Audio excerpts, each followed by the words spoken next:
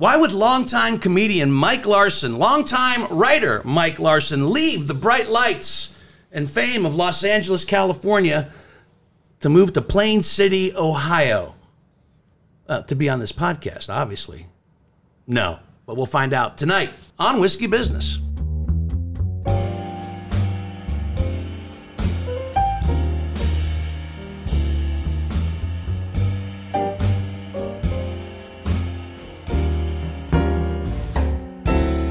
Celebrations. We have them for a lot of things, right? Obviously, birthdays. Though I gotta be honest with you, I never really liked birthday parties growing up as a kid. I really didn't start to appreciate birthdays or birthday parties till I got older in life. And it was usually my friends that were throwing the parties. And sometimes I think those celebrations, when your friends throw you a party, I think they're really throwing the party for themselves. You just happen to be the excuse that they're throwing it for, but it doesn't matter. Everybody has a great time. I've had amazing birthdays for my 40th. Absolutely amazing. Couldn't be topped birthday for my 50th. I quietly brought in my 60th.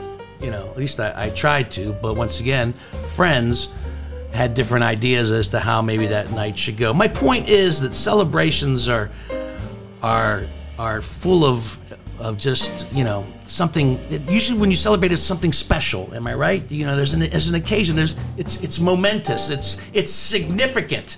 And tonight on Whiskey Business, we celebrate. We celebrate on Whiskey Business. Is it a special number podcast? No, I've lost track of how many podcasts we've done.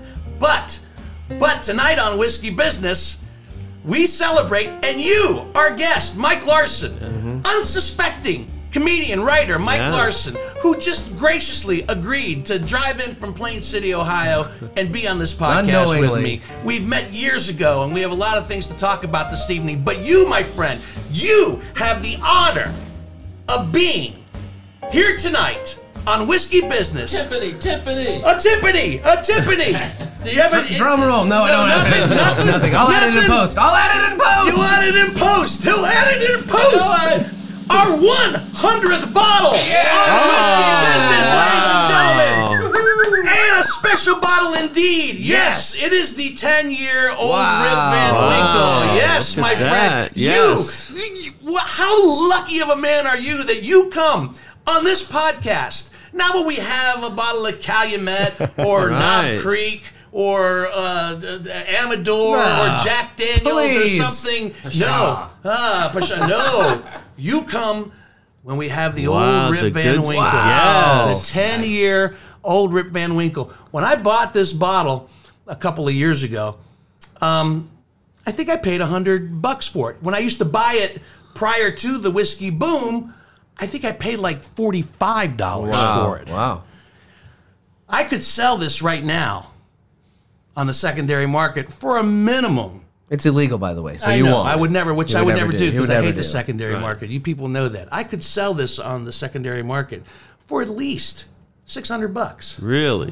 $600. Wow. Yeah, easily. There's other bottles in that collection that I could sell for. I have an anniversary bottle of Elmer T. Lee that I could probably sell for way more than I paid for it, which I won't do because good whiskeys are meant to be shared with good friends and good people. So congratulations, Mike Larson. I am honored. You, my friend, get to help us bring in our 100th bottle, not episode, because as you know, we've done a lot of two-parters and little whiskey shots here on Whiskey Business. So it's not our 100th podcast, but, you know, it is our 100th bottle. He's opening it now. I'm opening it now, and we're going to, you know, I'm not going to go ahead and tell you about the old Rip Van Winkle and the Pappy Van Winkle. Anybody that's in the bourbon knows that it's good stuff. Some people think that the 10-year is a little harsh, not as smooth as the. All right. I will pour our guest first. And we are going to drink this one neat, fellas. All right. All right. It only seems appropriate that we drink it neat.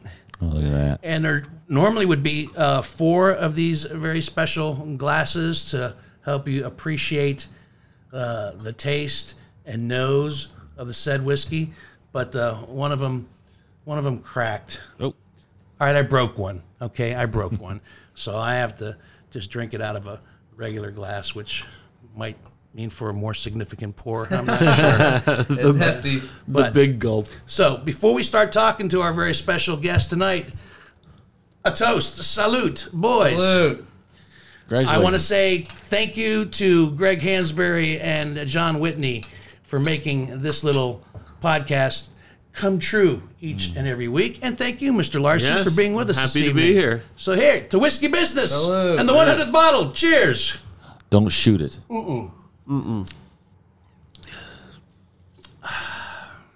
Ooh, that's nice. Yeah, it's good. I don't It's a find little it hot. harsh. It's a little hot, It's a little hot.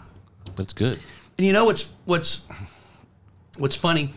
If we were doing this, say, even 5 years ago, we'd probably be going, "Oh my God, oh that's the best whiskey I've ever had," and it's good whiskey. I would never besmirch the Van Winkle name, but would you agree? You're a bourbon guy, Mike, right? I am. There are so many good whiskeys and so many great bourbons out there now that while this is more now the mystique than it is the mainstay. Right.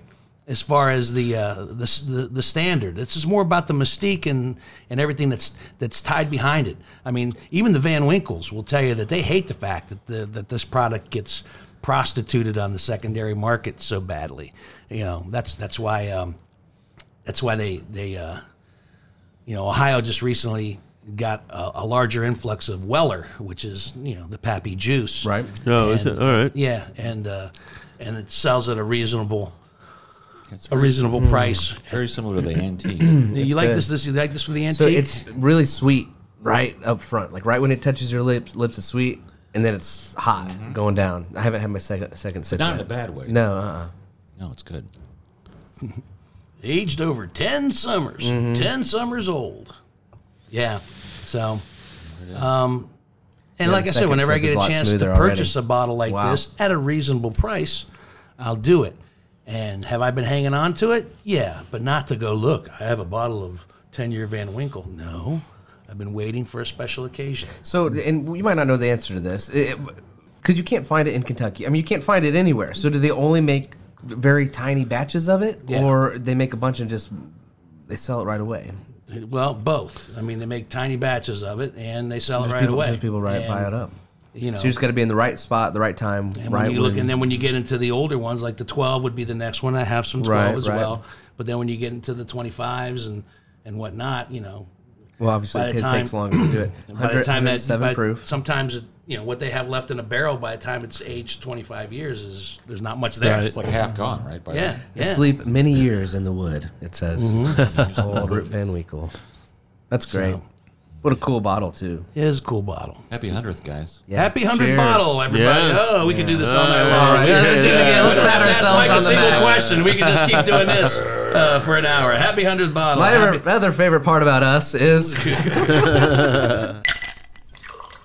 Mike Larson is our guest, comedian, writer Mike Larson, who we're trying to figure out when we first met. Was it during the San Francisco I Comedy think it was. Competition Yeah. back in the early 90s? Probably, yes. When I was living out in Los Angeles, and you were out in Los Angeles. When'd you start doing stand-up?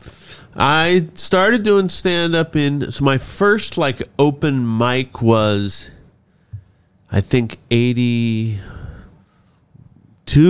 82. in San Francisco. And in fact, Dana Carvey was the MC. Mm-hmm.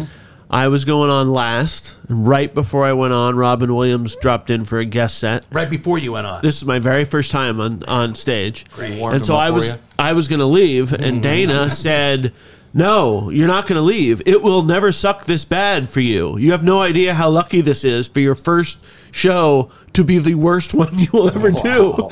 And he made me stay, and of course I sucked. The worst thing about it, though, is I brought this girl to see me who I had the hots for, her and my best friend. And while I was on stage, I looked down and they were holding hands. Oh, man, no. Like, can it get any worse? No, it's going on after Robin Williams, and my hot girlfriend likes the other girl better. Wow, man. Yeah, so.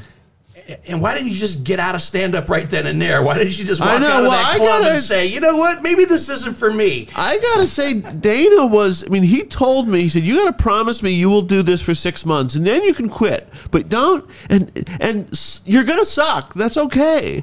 You're gonna suck. Don't worry about it. And it was such good advice for people who think, they get a laugh at the dinner table, so they think they're going to kill at a club. Mm-hmm. And in fact, the ones that do kill the first time are usually the worst comics. Right. It means they're just doing hacky stuff. Right.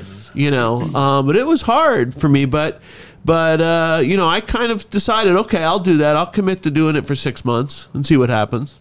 Yeah. And you started in San Francisco. Started in San Francisco, but it was still just a hobby. That's where I grew up. But a great comedy town. Well, right? And the local acts at the time, you'd go to an open mic and it would be Robin and Dana Carvey and Ellen DeGeneres and Paula Poundstone and Bob Goldthwait. It was like, and Mike Larson. It was crazy the amount of talent there. Yeah. So it wasn't then really until after college I went to Washington D.C. to get a job on Capitol Hill and started doing open mics there, and it was a smaller pond for me, and that's really what it was for me. The thing that got me, suddenly I was one of the funnier guys instead of just one of the bums, Right. So because it was a smaller pond. Yeah, there just weren't that many comics, and most people, like in a place like DC, if you're a good comic, you move to New York or LA pretty quick, right? So there just wasn't. There was Tommy Davison from Baltimore who was big then, but there weren't really many local acts that were intimidating. I want to talk about that. You mentioned you moved to Washington D.C. and Capitol Hill because in your body of work, I mean, you've written political speeches for for people. I do a lot of political work. I still do. Yeah, you still do, right? Yeah, I love it. Write speeches for And do they have humor in them? Sometimes. I mean, I used to write for Ted Kennedy, just jokes. They would call me and say, "Hey, Ted's going to speak to the garbage man's union. Can you give us a couple jokes?" And I'd send them some jokes, whatever, But then I worked on staff of this woman, Jackie Spear, who's a congresswoman from California, and I was her communications director. So I would do everything, write her speeches. But, I think people appreciate a politician who has a sense of humor. I do. And they're the ones that don't. You wonder, like, what the hell, man? So that's something that I think that kind of a go-to for me. People will reach out to me because they know I can help make their boss funny. Mm-hmm. Or at least their version of it, whatever it is. You don't want them to be a clown, but you want to show they have a sense of humor. Sense of humor and a personality. And can laugh at themselves and all those things that show you're a human being. I think any type of politician is somewhat self-deprecating. Yes. Even. I think, wow, all right, he gets it. He knows how to make fun of himself a little bit and doesn't take himself too seriously. I want to come back to politics a little bit later in the podcast and see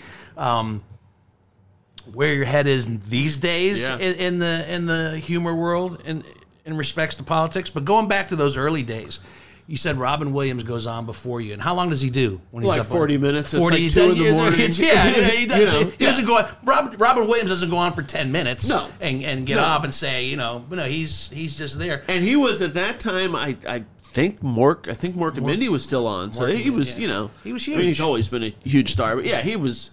Yeah, Mork and Mindy was the number one show on television, and he was the reason. Yeah. So he did his time, and then of course he got off, and the audience started to leave, and I remember Dana running on and saying, "Sit down, sit down, sit down. We have a real special treat now. This is this guy's first time. Oh man! And he's gonna follow Robin." And people are like, "Oh man, let's watch this train wreck. Let's watch this disaster." And it was, and I am so grateful that he made me do it, because it's that's a baptism. You can survive that. That's a baptism by fire, for real. Yeah. Right. So you started in 82, and I'm trying to see how our careers are parallel. I started open micing in 88 or 89. Do you remember your first paid gig? Well, my first weekend gig was Garvin's in D.C., opening for Waylon Flowers and Madam. Wow. Yeah. Wow. It was awesome. Also the Center Square at times on yeah, Hollywood that was Squares. awesome. So that was like my first weekend gig. I don't remember. I'm sure I got like a Tuesday night for $10 somewhere before that. But No, as far as like a whole know. weekend gig, mine was at the Funny Bone. And the only reason I bring it up, I think I mentioned it on a previous podcast, but to bring it up because it also relates to you as well. The headliner was a guy named Kodak, Dak Rako. The feature act was Drew Carey. all right. Drew Carey Yeah. was the feature act, and just super strong and so good. and so funny, and me opening. But I remember that was my first paid gig, and you actually worked on the Drew Carey show. I did, yeah. And I had worked with Drew a few times as a comic. It just has to be said about Drew Carey that there is not a nicer, more humble person in show business than Drew. Drew, even when, and I don't, we're not buddies now, but when he was a stand-up, and then when he had his show, he would just always look out for people. And in fact, we'd go out drinking sometimes after a show, and, Drew would have a few drinks in him and would insist on taking pictures with everybody in the place. And we're like, Drew, you don't have to do this, But he's very much what I think people in Ohio like to think Ohio people are. This is super friendly, approachable. Drew is absolutely that. And his work ethic is amazing. Yeah. I remember after the week at the Funny Bone, Drew was headlining now, and I had the opportunity to feature for him. I believe it was in Atlanta, maybe the Comedy Cafe or the Funny Bone. I don't remember, but I remember he was on his trek, if you will, his journey from Cleveland to Los Angeles. I believe he had a Mercury Tracer. Okay. And in the back of the Tracer, he'd fold down the seats. He had a fold-up desk that he pulled out and brought into the condo, and he set up his office, if you will, Wow. for that week that we were in the condo Yeah. with computer and everything. And he was Right he was working it, man. He Yeah. was writing, he was working, he was making Yeah. contacts, he was making connections. And I said, "What are you doing?" He goes, "Oh man, I'm heading out to Los Angeles, and I'm just trying to put everything, get everything lined up and everything." I mean, he was constantly working. He had the dream, the goal, the plan. The first week I worked for him was at the comedy stop at the Tropicana in Atlantic City, and we bonded over the fact that we both wrote every day. I mean, I early on in my career forced myself to write a page of jokes every morning before I got to do the thing I wanted to do. So whatever I was going to do that day, I was going to go to the mall or go play golf or whatever. First, I had to fill a page, and it didn't have to be good. I just had to fill it, Right. which was just a really good exercise. Sure. And when I met Drew, we were going to go get breakfast or something, and I said, all right, I got to write my page. And he was like, oh, my God, you do that too? And so we found out that we both kind of had this similar thing, And for me, it was because when I first started out, there was some comics in D.C. who just stole everybody's material all the time. And I was pissed off, and Will Durst, who's a comic from San Francisco, said, "You got to write more. If you're good, they're gonna steal from you. They're gonna take it from you. You just got to write faster than they can steal. Don't worry about the stealing."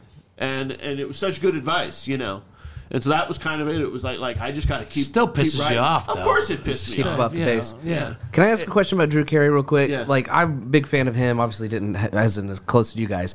And then he gets this Price is Right gig. And, that's no question a great, cushy gig.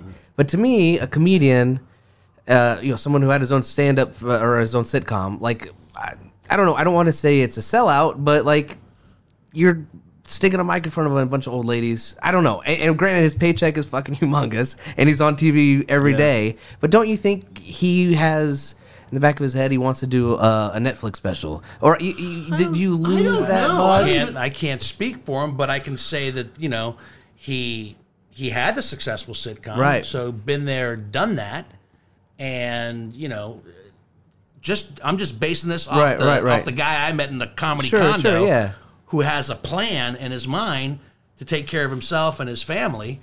I would think Right. that And I don't mean to be disparaging. I just think he would get bored to with have that. this #1 game show and host it. Can I also say that Drew is such a huge student of entertainment, and I Right. know for him, because we have a mutual friend, a great comic out of Cleveland named Terry Mulroy. I don't know if you remember. I remember Terry. Yeah. But Terry is still close with Drew. They grew up together, and I remember when he got Price is Right, Terry was saying that Drew was so proud that he was following Bob Barker. Right. It was Okay. almost like following Carson. Sure, You fair know, enough. I think to him that was like, man, I'm television royalty. Okay. You know, Yeah. so I think that was and I part don't of it. disagree with that. Yeah. I don't know. I just figured. Yeah. Again, you would. I don't know. All right. Well, let me ask you this: me as the host of this podcast, Right. and you as producer of this right, podcast, and Whitney as the man behind our YouTube videos, and even Mike Larson is sitting across from here. Right, uh-huh. Drew Carey leaves The Price is Right, and they ask any one of us to take the gig.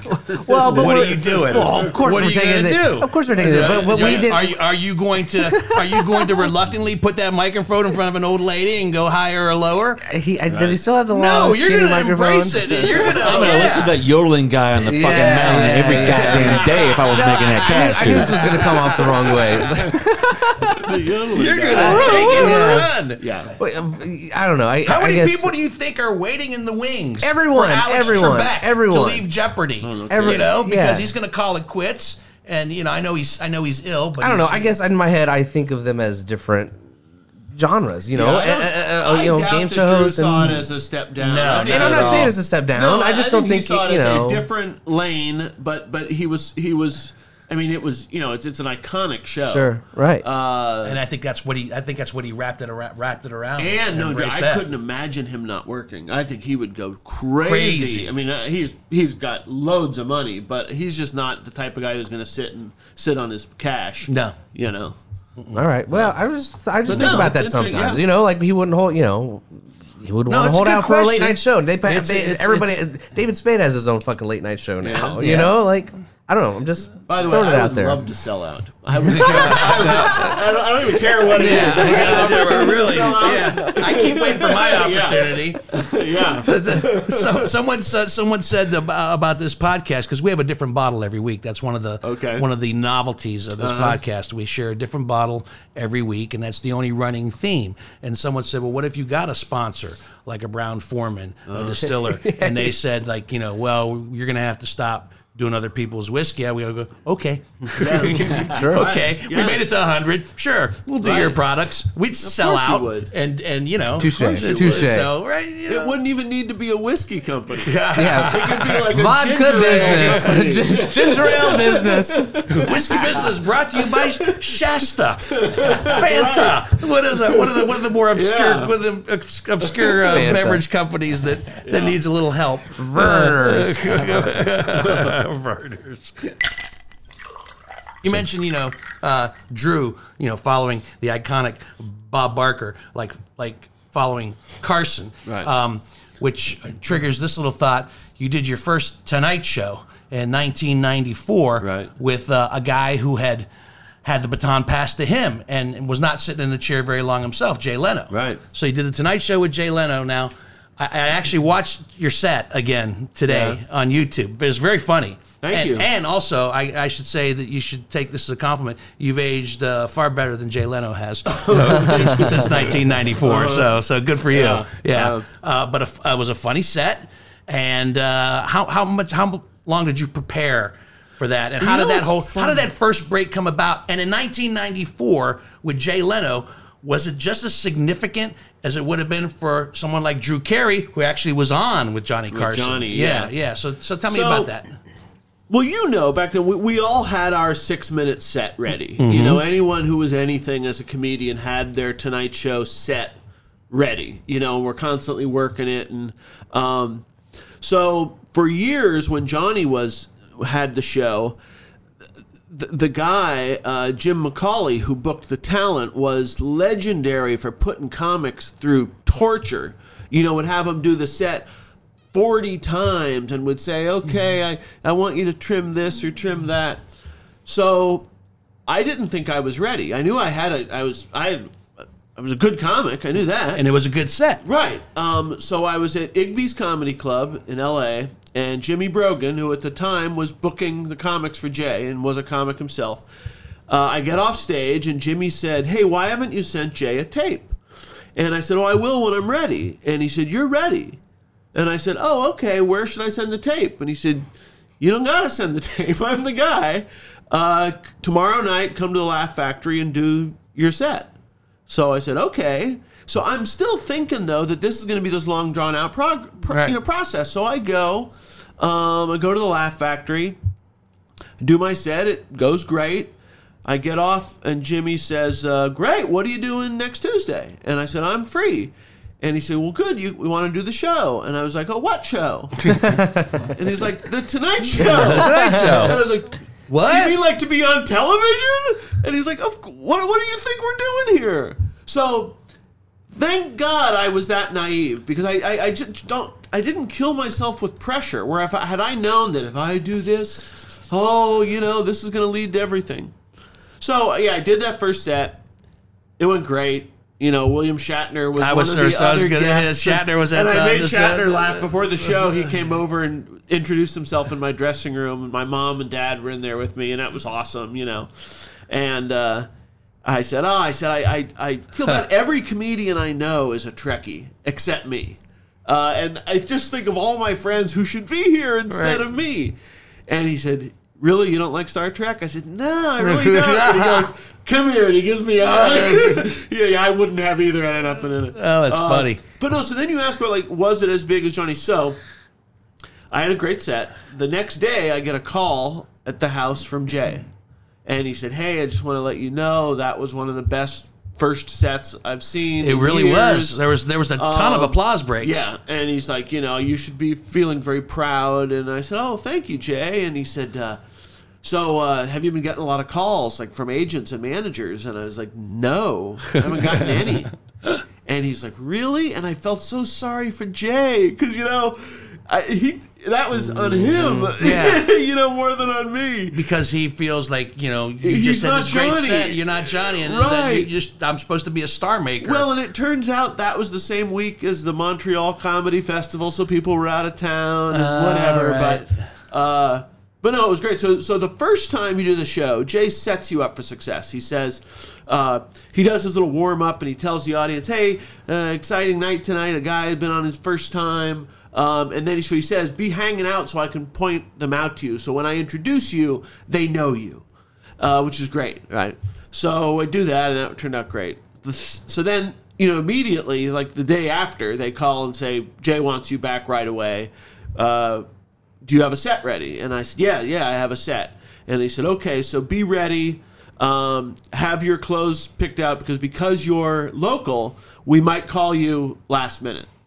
So I had a suit hanging on a hook in my bedroom. My Tonight Show suit. suit. For a year and a half, waiting for the call. Oh, my God. And I was like, what? And finally it comes on a Wednesday. Hey, can you be here at 6? We had a fallout. And then I go, and there's no special treatment. You're just you're just one of the guys, which I kind of get. It's, hey, you're in now, buddy. But Jay didn't even say hi before the show. Nobody. He didn't didn't do the little introduce me like he did in the first time around. No, didn't do any of that. But I part of that I think is respect. That hey man, you made it. You don't need to have your hand held. But it was a very different. No, hold my experience. hand. I'd like you to hold my hand again. Just because it was. Everything that I have done since then, television, my writing jobs, everything, I draw a straight line from the Tonight Show. That just gave me the respect. Once you do that as a comic, you're a comic. Right. No one can question whether or not you belong. You got your card stamped if you do Letterman or Tonight Show. Those couple of things. And do you think they still have the impact today that they had even back in '94? I mean, is it still, that that rare air? I don't know. I know I did a set at Flappers in Burbank last time. It was in L.A. With my friend Tony Kameen, and we were laughing that everybody had a credit. You know, Tony's done a bunch of Conans. You know, Laurie Kilmartin was on the show. You know, a bunch of stuff. So there are more credits to go around. But, you know, like, for instance, I did The Tonight Show and did HBO, but could not get booked on, what was the Evening at the Improv? Which every bear cover did Evening at the Improv. Times. I could not break that one. So it's interesting. Yeah. I did Comedy on the Road. I did that with one, John Biner. He was the host of that. And then my first national spot was Comic Strip Live on Fox. Fox did a stand-up show with Wayne Cotter. Yeah. Who Sounds like Sinbad would be involved with that one. I think he was the host at one time. Wayne Cotter was the host, Right. Who mispronounced my name. You know, and it's funny. You know, you talk about the twists and the turns about how things go. Here's who was on that particular comedy dais, if you will. Louis C.K. Yeah. Sarah Silverman, Dave Attell, and Dino Tripodis. One of these things is not like the other in 2019. But you know what's great about that? It almost becomes like your graduating class. Like when I auditioned for Bud at the Improv, there were 4 comics, and it was Doug Benson, Judd Apatow, Adam Sandler, and I auditioned for Bud that night. And because of that, whenever I see any of those guys, you know, even if I see Adam somewhere, it's like we graduated together. You know, we were there that same night, and it's a similar thing. Like, Yeah, but that was still a big break for all 4 of you. Yeah, right, because they were very early in their careers as well. My career took a little bit of a different turn because a year and a half later, I come back to Columbus and take this radio job on a fluke and thinking it won't work out, and I'll go back there, but they continued down the path. So who's to say if I didn't take the radio job and would have stuck to my guns?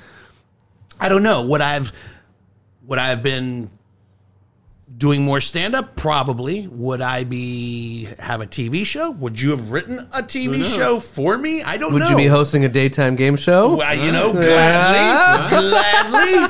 gladly. Who's to say what might have been? Would you be ostracized for masturbating in front of young comedians? We'd forgive you. Who knows? I don't know. Maybe, depending on when it happened. It was the 80s. Yeah. You worked on a lot of shows. You mentioned Drew Carey, and I'm going to just attach all these 2 or 3 degrees of separation. You wrote for Ellen. Ellen, yes. Ellen's TV show. Ellen's TV show when she came out. I wrote the very first gay dating episode in network television history. It was after she came out when she finally went on a date. And I only know that because a friend of mine works for the Human Rights Campaign in Washington, and they were doing a timeline of like major events in gay history and came upon my name and said, "Did you realize that you are like an icon in the LGBT history?" Because you wrote awesome. the I wrote first that episode. Yeah, that was a hell of a moment. And my connection to that is I auditioned and got to the producers. You know, I got past the first audition to play the part of Ellen's friend, that played by Ari Gross. Oh, really? Yes. Interesting. So that was early. That was when the show first started. Yes, by the when it time first I was started, on the show, Ari was gone. Ari was gone, so I would have been gone. Written out. The character would have been gone. Down the elevator shaft. But I auditioned for that part and got rather, which also gave me hope and optimism. Like, oh man, you're reading for the producers. I mean, that's huge. That's right there. That is so huge. Yeah. But it didn't happen.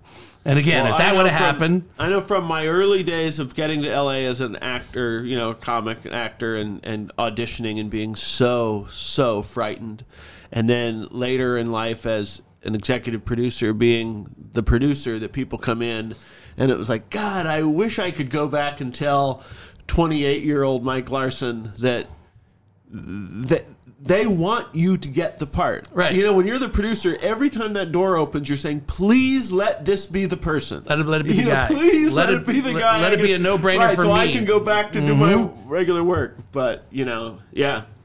I mean, yeah, you worked on Ellen, Drew Carey, Grace Under Fire. Grace Under Fire was my first job. Rodney, remember Rodney Carrington had a show for a couple of years. Whoopi, who had a Whoopi, show. yeah. in the, yeah. And Bill Maher. Worked for Bill Maher. Worked for Reba. Yeah. And, yeah. Oh, Two Guys and a Girl with... Two Guys, a Girl, and a Pizza Place? Yeah, with Ryan Reynolds. Yeah. In fact, that's where I met my wife, was on Two Guys. Oh, really? That's fun. Was she an actress? She was an actress. She was cast as one of Ryan's characters, many dates that he would have on the show. And you were a writer on the show or producer? I was Writer. probably co-exec producer at that point, I imagine, something like that. But that show had some. That was a funny show. Funny show, and Yeah, it had a lot of charm to it. Really good actor, great cast. But the two of the women who were the actors on the show were always trying to get me. The year before I'd had like a bad breakup. I was engaged, and it just went off the rails. And so they were always trying to hook me up with actresses, and I was like, I really don't want to date an actress. And Tina was on set, and she was reading The Grapes of Wrath. Like, you know, there's so much dead time when you're on a show. And I love John Steinbeck. So I was like, oh my God, is she reading The Grapes of Wrath? For real? Or was there something else in the book? I know, right? The comic book. So Traylor Howard, who was one of the women, the stars of the show, like went over and got Tina and brought her over to me. So, yeah. Oh, and then I was doing a set that night at the Comedy Store, and I said, oh, you should come see my show. And she says, I have a boyfriend. I was like, that's all right, bring your boyfriend, fine. And so, I had a great set at the Comedy Store, and when I got off stage, Elaine Boozler came over to me, and she said, that girl's boyfriend never unfolded his arms the whole time. Yeah, so yeah. And it was like 2 days later, she calls to see, oh, thanks for the show. Oh, and by the way, I broke up with my friend. That almost sounds sitcomish on some level. You know, the character. Right. I'm gonna write you'll play the boyfriend who's unhappy that he's at the comedy club. I don't know why everyone's laughing at this guy. You'll play that guy. Yeah. Your life's a sitcom. Yeah. Oh, that's awesome. She was reading Grapes of Wrath, huh? You say I'm a Steinbeck. huge Steinbeck fan. See, Mice and Men is my favorite. Mm-hmm. I think that's one of the most perfect books ever. Yeah. Not a wasted word. Oh, it's awesome. Yeah. But so she's still a reader, and you guys are still together. I think she can still read. Yeah, You can still read. she's a Does reader. she still read the classics? Yeah, I don't read as much as I used to. Was too. that I part used to of read the? a ton. But Was that part of the thing that brought you guys together? That you read Steinbeck. Did you have a literary discussion? Was that part of the I courtship? don't know that we did. No? no. I You just made a mental note. right. Well, she was reading Steinbeck, and she had great tits. So I'm not saying that I would have been there if only one of those things were there, but the combination was. You're reading the Grapes. Have you ever read of of Mice and Men? Right. Yeah, Right. of Mice and Memories. Funny. So you have this long, nice, established career, and then you decide to leave it all and come to Ohio. Do you have any roots in Ohio? No, my wife does. Your wife does. My wife grew up in Canton. Her brothers live here in Okay. Columbus. And her brothers live in And Columbus. so my daughter, Marianne, has cousins in San Francisco, where I grew up, and in Ohio, where Tina grew up. And she was always lamenting that she didn't get to see her cousins. And I grew up surrounded by cousins. We were always playing with the cousins, So when my career changed and most of my writing jobs became freelance, it gave us the freedom that we could move. I wasn't going to the studio every day. Mm-hmm. So, and part of it was just lowering our monthly nut. It's not California. You have crazy. a great year. and at the end of the year, there's nothing left. You know, Right. And that was a big part of it. It's like I would like to be able to have a little bit of money in the bank at the What end a of the year. horrible place to live if you don't have money. And when I was living out there, I did not have any money, Yeah. and it was just miserable. Well, and I'm a blue collar kid. You know, I was the first one in my family to go to college, and you know, I would like to say that when I first made good money, I was so smart and I saved it all, but I didn't. I bought a sports car, Sure. and I got a big house, and had them put in a new. There was already a pool, but I wanted a different pool. I want my pool. Right. I want my pool. You know, and it was. I don't know what happened in this other pool prior to me, and I don't want to But know. you know, when you get it, you think. I mean, I was fantasizing about, you know, buying the San Francisco Giants someday. You know, because if I'm gonna, you know, I made this much, and then the next year I made twice as much as the first year, which was a good year. And I'm thinking, wow, if that continues, Isn't that kind of you the know. allure of that business, Yes. though? Especially Yes. behind the camera, when you start writing on a show, and then all of a sudden you're a co-producer, and then you're an Right. executive. Now, then all of a sudden, the next step up, you're the showrunner, Right. and then all of a sudden, like because of my success here, I've actually created a show, and now you know. So yeah, you never you think you're just going to keep going up, Right. right. And there's a ceiling there because you do go up. You go from staff writer to story editor to co-producer to producer, and you go on up. But once you get to exec producer, there's nowhere else to go. So, you know, when I wasn't getting a job at staff time, I was telling my agents, I'll be a staff writer again. I don't need the credit. And they're like, that's not how it works. No. So can't. that was really frustrating. It's like, I can't, but they can have me, and I'm really experienced, and they can pay me nothing, I need a and I job. can still do it. Yeah. You know, And they but no, they just don't work that way. why? Never having been in that world, Part of it why? is the agent system is so messed up, and that the agents don't want to lower your quote because they would rather hold out and have you, you know, the possibility of getting 10 times that. Yeah, you're an executive producer. I want to pay my mortgage. I'm not gonna pimp you out as a staff writer when you've been an executive producer. Right. That's what And they're so saying. that was kind of what how you just kind of you get to a point where everybody is at the top of the level, and now they've kind of created this thing called a consulting producer, which is usually a former exec producer who will come and work for cheaper, and it's not a real title, and so it's kind of but. Oh, that's but even fun. I then, want it's to do just that. really But it hard. I want pays. to do that. But it pays, right? Yeah. So, yeah, you mentioned financially. I wanted to come and let my money actually count for something, which in Ohio, as compared to living in California, Oh, God. world of difference. And you settle on a couple of sweet acres out towards Plain City, I got, Ohio. like, 2 acres and a riding mower. I am so happy having a riding mower. You know, I'm a city fun. kid. I just love it.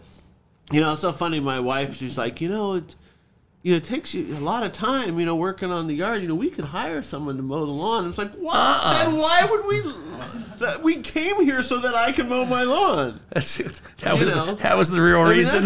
I love having and because I have a riding mower, it means that I have learned how to fix riding mowers because they're constantly breaking down, Right. and you can't pick them up and put them in the trunk of a car, Right. But I love all of that.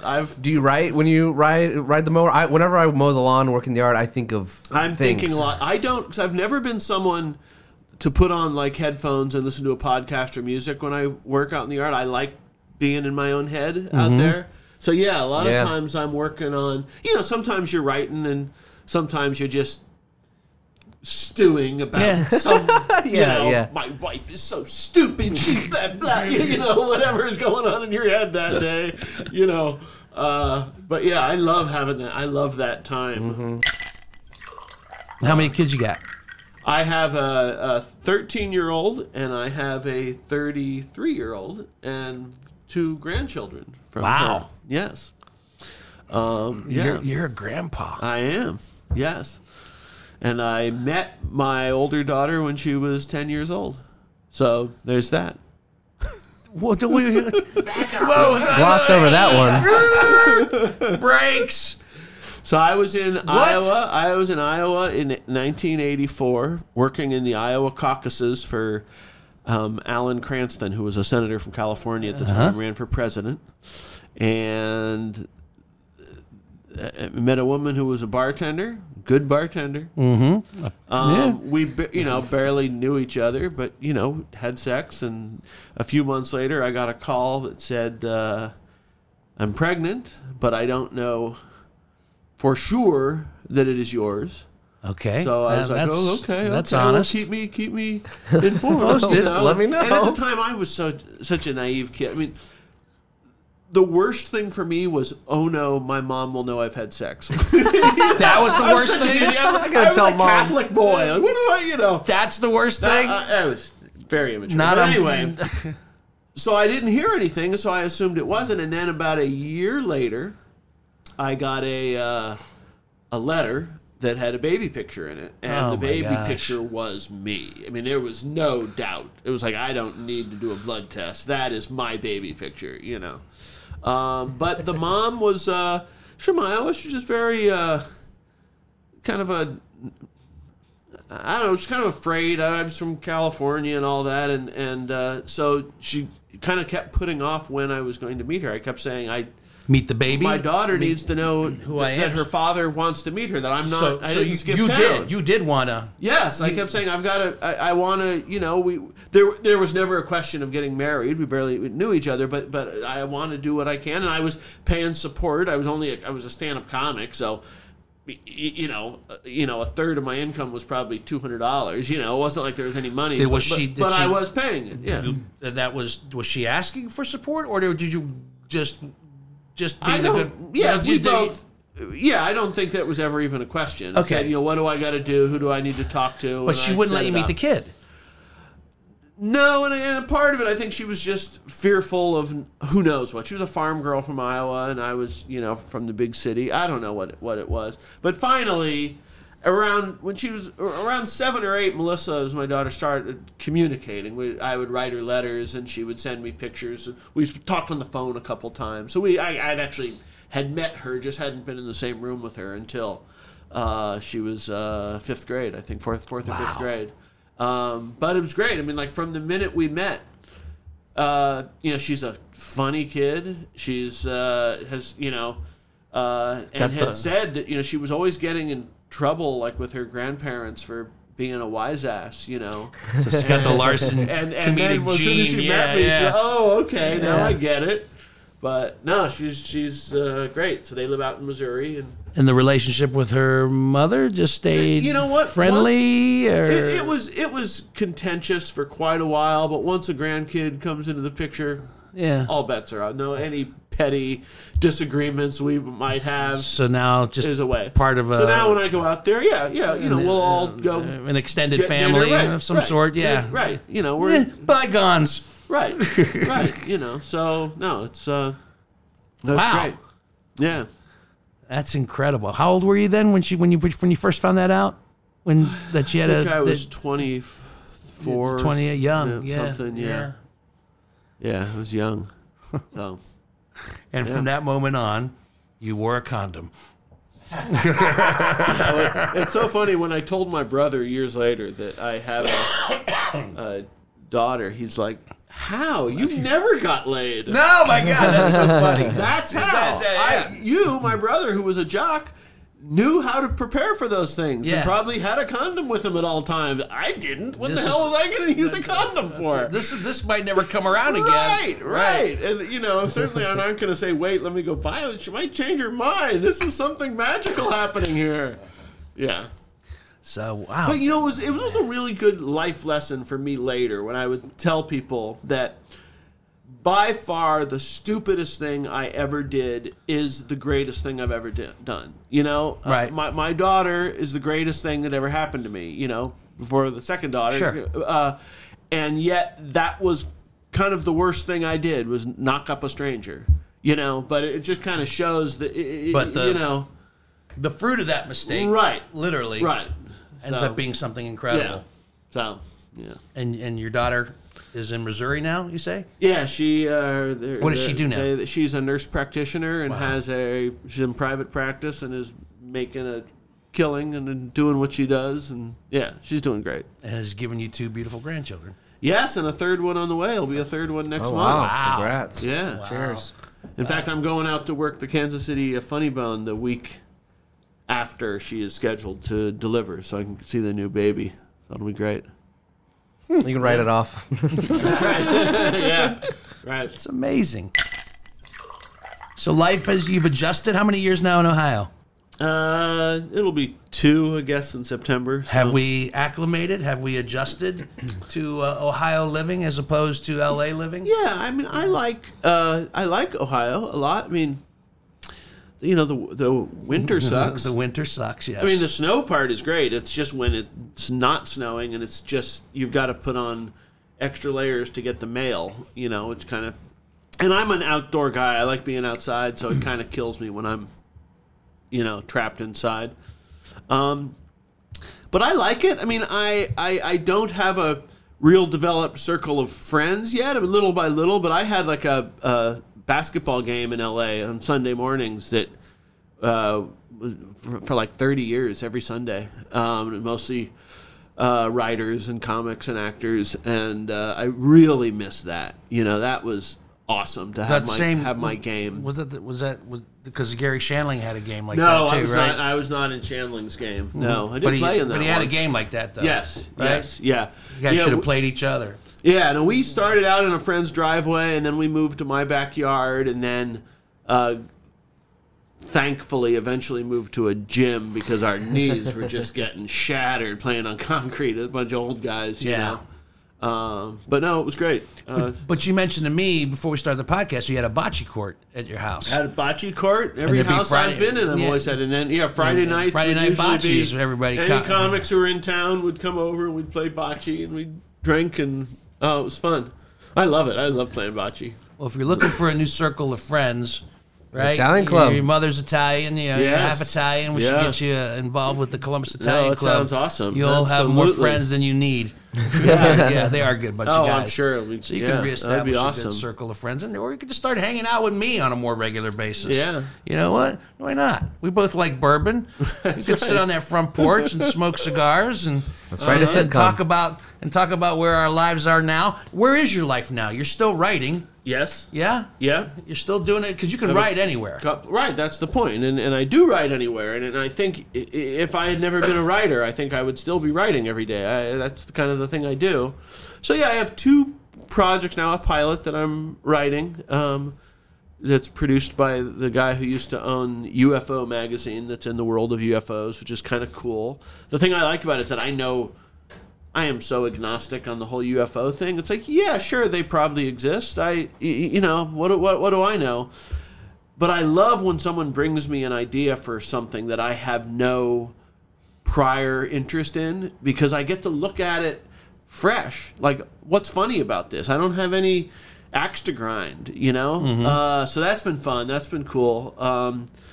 And then another project with another producer on a show about that was originally a feature that I wrote with a friend that we're now rewriting, hoping to sell to a streaming service. But yeah, I'm always writing Well, that's that, and then good. I have my other stuff. I'm a kind of a hired gun as a writer now. I've ghostwritten books for people and articles. I do my political stuff.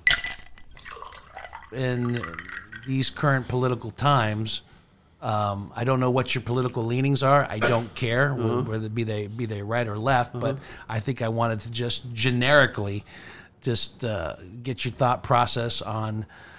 I mean, the Trump years have been a gold mine for late night television on some level, but go past the humor, if you will, for a second, and just it seems to me like even though you've written humorous things politically speaking, I can just tell by your body language that politics and what seems to be going on in our country in any given year, in any given cycle, it means something to you. Yeah, and in many ways, Trump has not been good for political comedy, because part of the point of political comedy, and I've always done political comedy in my stand-up, part of the point of it is that you take something really dry and boring and you put a spin on it that no one's thought of yet. Right.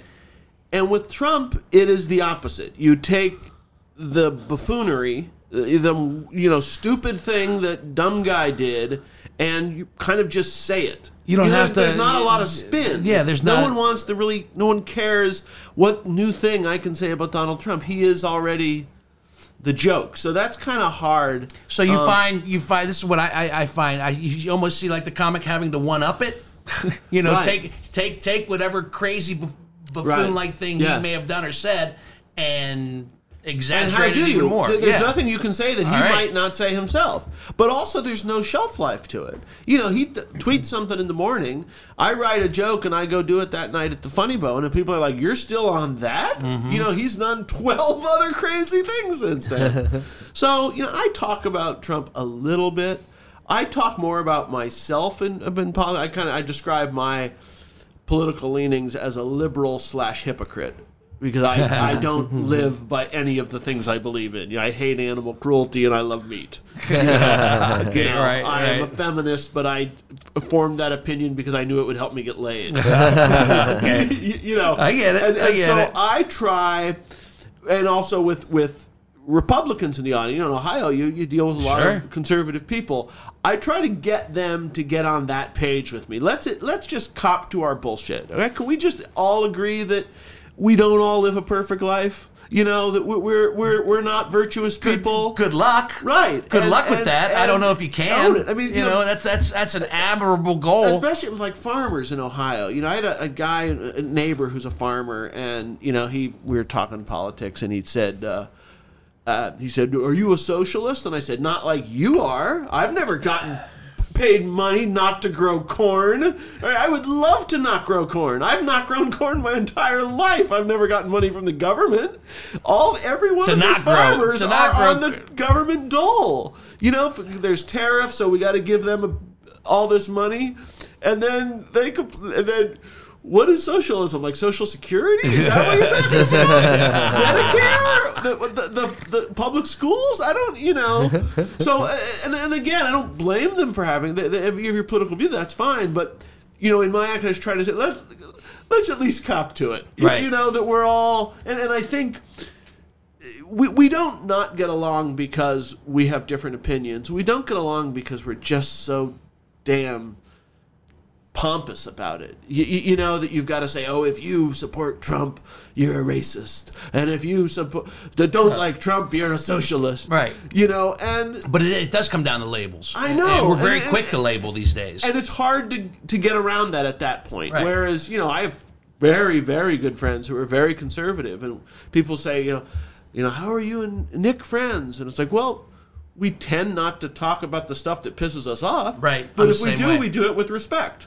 But mostly we talk about basketball or golf or bourbon or something else that we have in common, I have to agree with certain friends not to bring up politics. Right. Or, and otherwise it's going to be a contentious conversation. I might bring it up in kind of a curious way, like, hey, I'm curious, what do you think about the tariff thing? Is that something you support as a conservative? We can discuss it intellectually without getting into the guy, But I had politicians that I supported that I didn't respect. I was never a big fan of Bill Clinton as a human being, but I voted for him. He wasn't, Donald Trump. So I understand that someone can say, hey, I don't like Trump either, but I like that he has appointed conservative judges. If that's how you believe, I get that, Would you ever think of running for office yourself? So I did when I was 19. I ran for my city council back in San Bruno, suburb of San Francisco. You go. And? I lost, obviously, which is why I said I ran and not I served. Right. There is a chance. There are some people talking to me about running in next year for a state representative position in where I live in Plain City. Mm-hmm. It's such a Republican district. Democrats have never gotten 40%, I don't think. Right. Which is kind of the appeal to me. Sure. Because it's like no one's going to blame me, and maybe, I don't know, maybe. So we'll see. You're not I'm ruling thinking it out. about I could see the little twinkle in your eye. No, You're not ruling that out any more than I you're. like talking. That part of it is awesome. You get to go talk to people. Back to what we said about politicians. You know, we like politicians that have a sense of humor. Mm-hmm. I think a funny, sincerely funny, in the body and soul Right. funny Yeah. politician could translate very well in this world, especially right now, especially with social media. And, yeah, right. And I'm just kind of curious. Like I say, I've been doing this in my act. That when I talk to people, the thing I love the most after a show is when someone comes up to me and says, "I'm a Republican. I disagree with everything you say, but God, you're funny." Yeah, that's it. Boom. That's Okay. the sweet spot for me. That's good. So, you know, there is a part of me that kind of wants to test the theory of, can we just be honest with people, even people you do. For instance, in Ohio, you know, especially where I live out in Union County, very rural, very Catholic, you know, very Republican. They're all very pro-life. But everyone I have talked to who is pro-life, if you say, do you vote against abortion? Yes. But if I ask them, if your daughter was raped, do you believe she should be forced to carry the rapist baby to term? And they all say no. Well, that's what you're voting for when you vote these anti-abortion politicians. They are forcing rape victims to carry their rapist baby to term. And in Ohio, once they have that baby, the rapist has equal rights to the child as the woman does.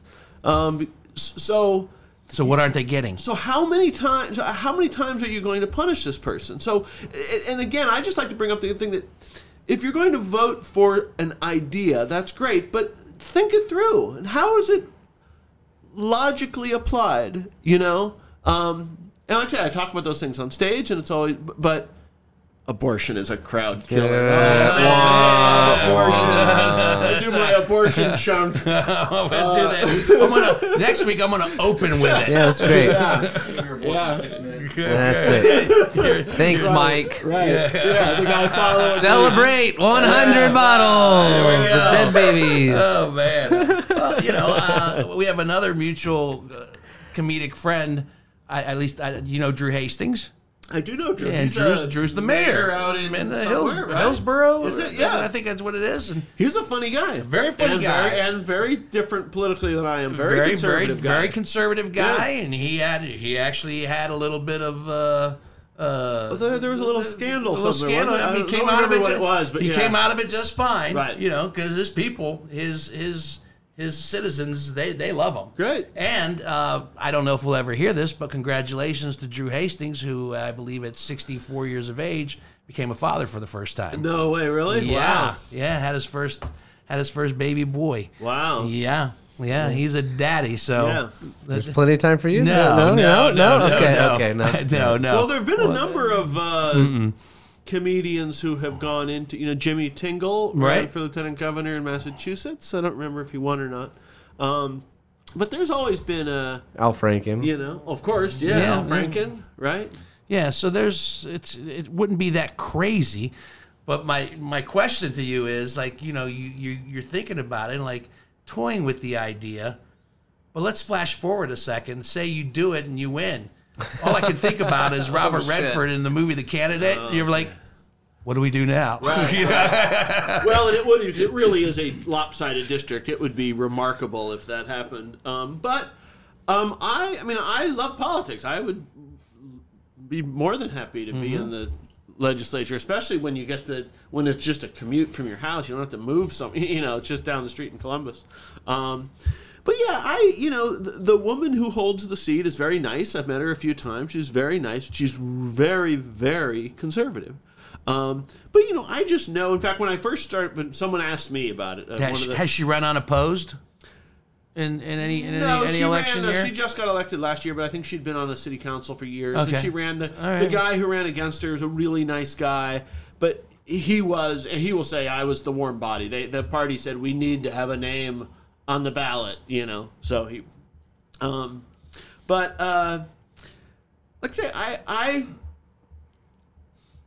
I like the idea of engaging people and making them make a conscious decision and not just vote for the R or the D, which very often they do.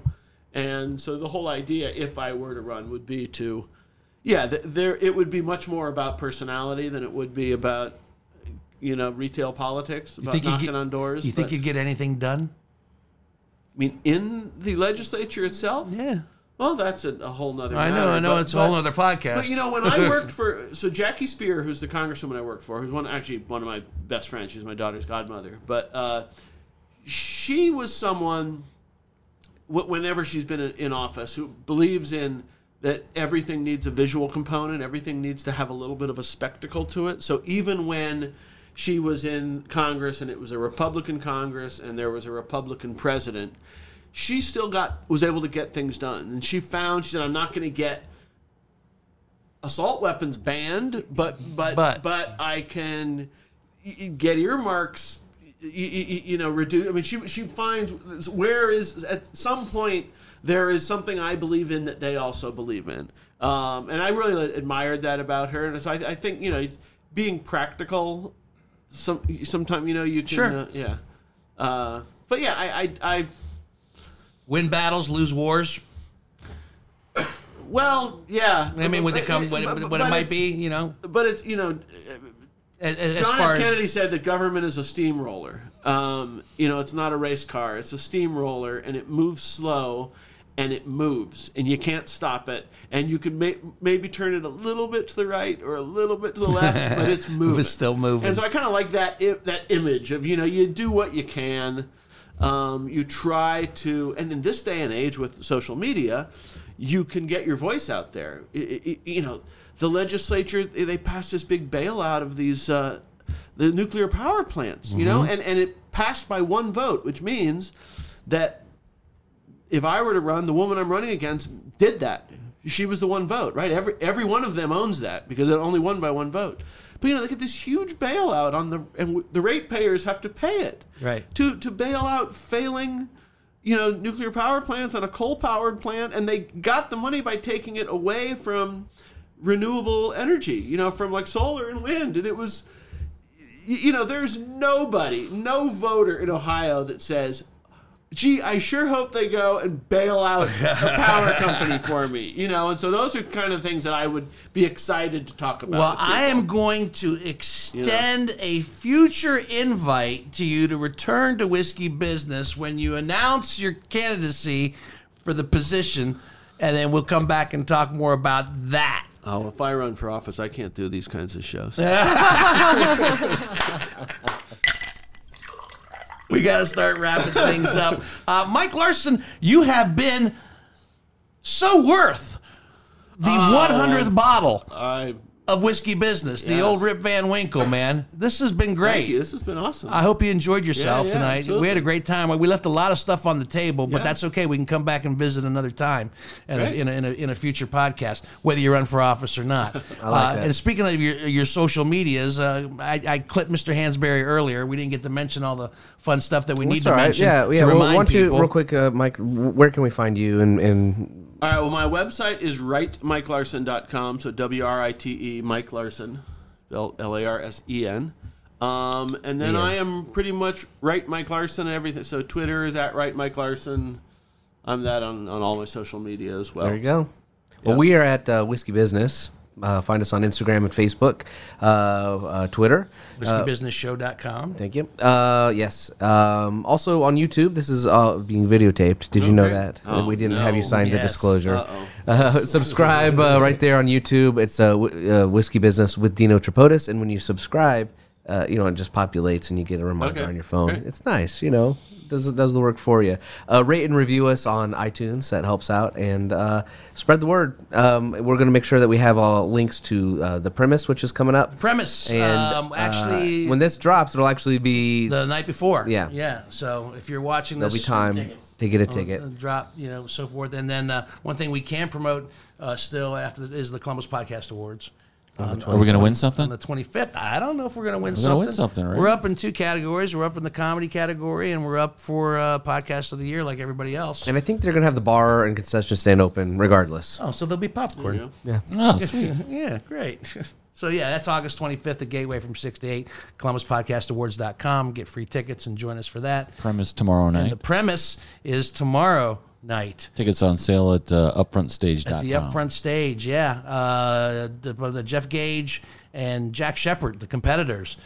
Jerry Elliott, special guest panelist, and Nikki Winkleman, special guest comedian. All of it put together by the incomparable Greg Hansberry on the audio side. And if you're enjoying the YouTube version of anything, it's John Whitney, ladies and gentlemen, on a weekly, regular basis. And me, well, I just do what I do, get the opportunity to talk to very delightful, enlightening, entertaining people like Michael Larson, man. Thank you so much, brother. I'm happy to be here. This is great. And I had never had Rip Van Winkle. Well, you know, before. Good. maybe we'll take a step up, rinse these out, and try some 12 before we leave. Oh, it is the 100th bottle, everybody. Yeah. So, check this out and everything else. If you're just now becoming a fan of Whiskey Business, we have a whole bunch of. We have 99 other bottles of Jabber Jabber. Jabber Jabber. That's what it's that you officially can called, go Jabber back Jabber. and check out. So, and until the next bottle, thank you so much, people. See ya.